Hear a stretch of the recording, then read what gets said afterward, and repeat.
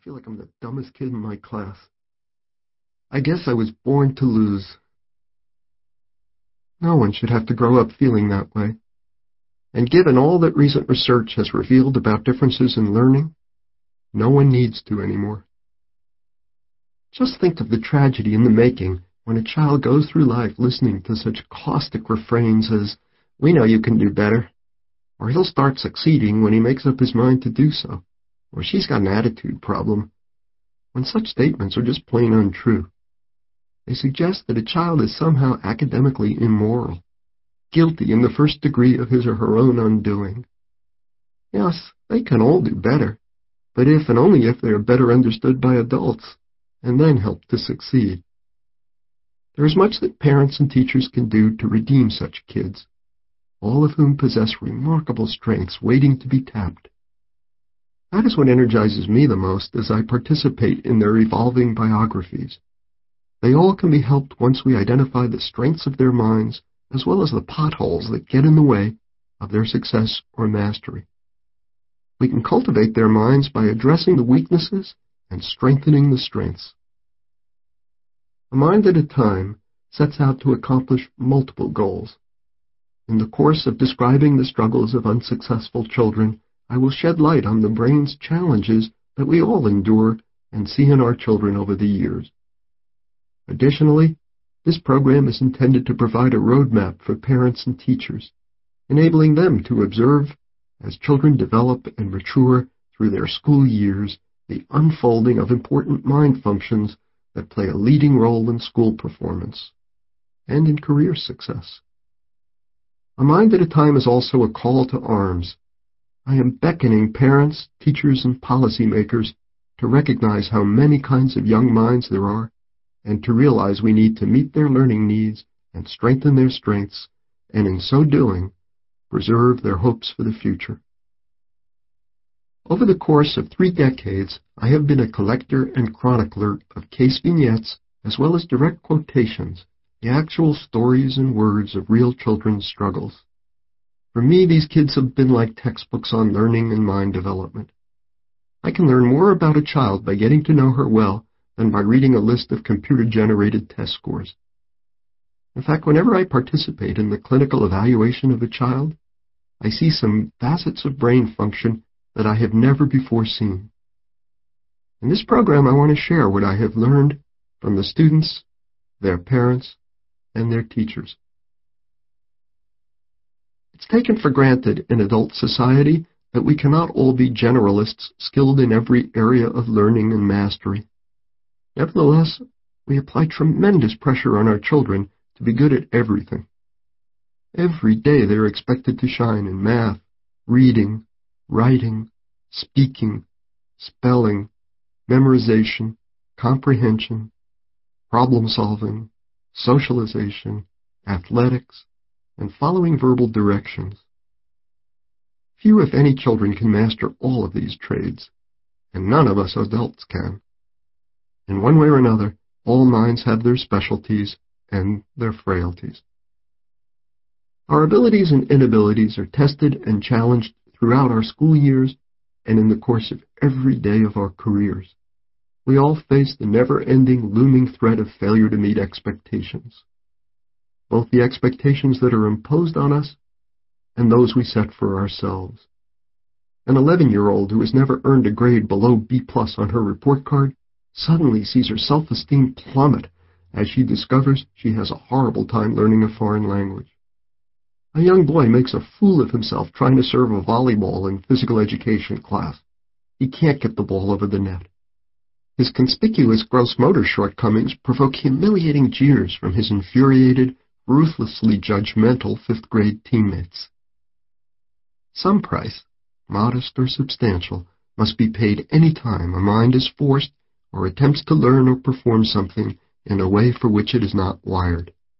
That happens to all of us from time to time, but the outcome is tragic when the mismatching of a mind to a set of important tasks becomes a daily event, and when that poor fit is not understood. This phenomenon takes place every day in schools everywhere. In 1995, I was the co-founder with Charles Schwab of All Kinds of Minds, a nonprofit institute for the understanding of differences in learning. The institute is heavily involved in training teachers to understand and deal with differences in learning. It also is designed to work with parents, clinicians, and children in an effort to make sure that the many different kinds of minds of kids are well understood and educated. All Kinds of Minds has grown rapidly, and I am happy to relate that it is having a powerful impact on children throughout the world. Like so many others, I suffered my share of horror and the pain of humiliation in school. Over the years, I have worked hard to help alleviate that pain in thousands of unsuccessful children whose failed efforts have been in strictly academic areas, or else in the demanding world of social life, or even in their ability to live up to their parents' loving hopes and expectations for them. In the process, I think I have acquired enormous respect for parents and teachers, and at the same time, I have come to view struggling children as modern-day heroes and heroines, repeatedly wounded by the fact that their thwarted struggles to succeed are so widely misunderstood by grown-ups and also by themselves. While studying and trying to help these unhappy kids, I have found myself opening some windows on learning. I have been educated in the uniqueness of individual minds.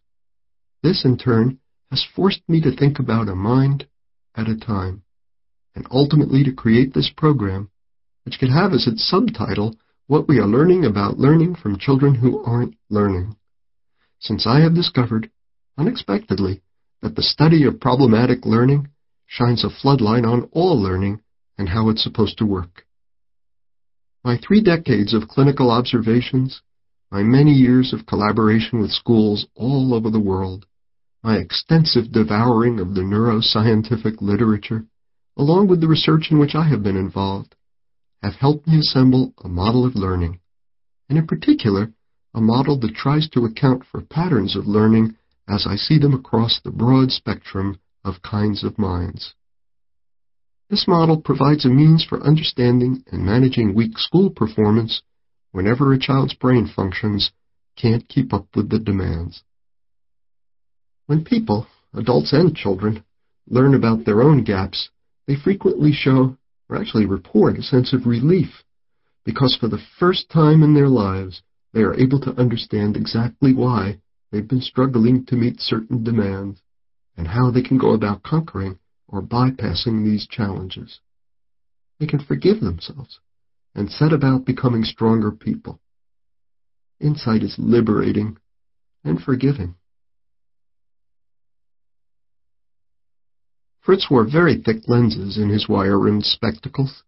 He was an awkward kid who mostly liked being by himself. At age 8, he was becoming an insatiable glutton for the printed word, devouring all manner of written nourishment wherever he found it. At first, his parents were vexed by his marathon stays locked in the bathroom, until they found out that that was where their eccentric Fritz felt most comfortable savoring his reading. Fritz came to see me because of some motor problems, including difficulty writing, along with some seeming leaks in his memory. On several occasions, his mom and dad mentioned that Fritz was fascinated with gadgets of any kind. He relished getting his hands on whatever seductive apparatus was within reach. In the car, he would studiously detach or disassemble ashtrays, loudspeakers, and door handles. His extraordinarily tolerant father observed that Fritz was much more talented and enthusiastic when it came to taking things apart than when putting them together. But Mr. Powell did admit that his son was nothing short of remarkable at fixing objects around the house. I was able to confirm this finding when one day I was doing a physical examination on Fritz in my office. He saw that one of the lights I used for examining ears, my otoscope, was not working. I told him it was broken and that I had changed the batteries in the bulb to no avail. I had also used a well-established, arguably primitive, Levine technique. In vain I had shaken it repeatedly and briskly. Anyway, Fritz pounced on my otoscope and immodestly proclaimed, "I'll fix it for you." Of course, I consented to the proposed surgery. Fritz then inspected the instrument and thought out loud, "Let me see now, how is this supposed to work?" I never would have asked myself that question. Fritz then used his fingers and his voice to trace and talk through the way an otoscope is supposed to work. Only then did he go back and determine where the breakdown was occurring. In doing so, he encountered a loose connection in the switch, which he remedied with leverage from one of his handy, talon-like fingernails. What struck me, and what I never forgot after that, was that Fritz was unwilling to repair my light without first determining how such lights were supposed to work. I have since applied the Fritz principle in my career. That is to say, I should never try to understand and deal with differences in learning until I know how learning works when it's working. So I can't figure out why a child is enduring serious grief in algebra unless I understand what it ordinarily takes to master algebra. In other words, how that kind of learning works. The most basic instrument for learning is something called a neurodevelopmental function. Our own minds and those of our children are like tool chests. They are filled with these delicate instruments, neurodevelopmental functions, the various implements for learning and for applying what's learned. Just as a carpenter might deploy different groups of tools to complete various projects, our minds make use of different clusters of neurodevelopmental functions to learn specific skills and to create particular products. One committee of neurodevelopmental functions enables a student to master subtraction. Another squad participates in the recitation of the Pledge of Allegiance. Yet another neurodevelopmental task force makes possible riding a scooter.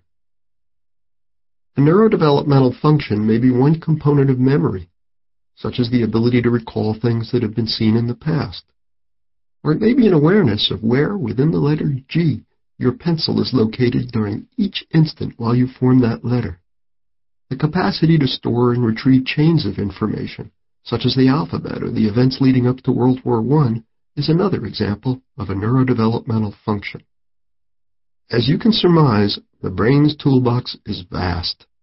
The total number of neurodevelopmental functions inestimable. On top of that, the range of different combinations of functions called upon to accomplish academic tasks is mind-boggling. In view of all these moving parts, it should not surprise us that breakdowns or specific weaknesses are commonplace. We call these deficiencies neurodevelopmental dysfunctions. We, as well as our kids, all live with our share of these flaws. Often the dysfunctions do not seriously obstruct roads to success, but sometimes they do. Some children have difficulty writing, even though they have lots to say. They just can't seem to form letters quickly and accurately enough to keep up with the flow of ideas and words. So their writing is dramatically inferior to the richness of their thinking or speaking.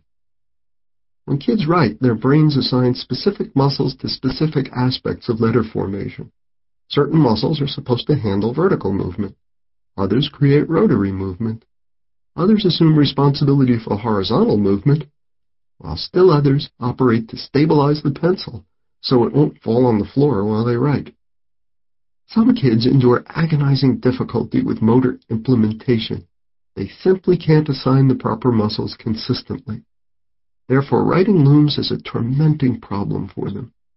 This inability to assign specific muscles to operate in the right way at the right time during letter formation is a perfect example of a neurodevelopmental dysfunction. Other kids have trouble finding the exact words they need when they talk, difficulty remembering the associations between sounds and symbols when they read, or trouble understanding complex sentences and therefore following directions quickly and precisely enough in the classroom. Each of these deficiencies is a specific neurodevelopmental dysfunction, and in each instance, the dysfunction is likely to interfere with learning. All too often, a neurodevelopmental dysfunction goes undetected, much like an unsolved crime. As a result, the assumption may prevail that somehow a floundering student is not really trying, that he's lazy, unmotivated, or perhaps even worse, that he's just not too bright. The child may be discovered to be daydreaming and fidgeting in class, dreadfully out of focus. She's told she needs to start paying attention in class or she'll get detention. She comes to believe she is somehow bad,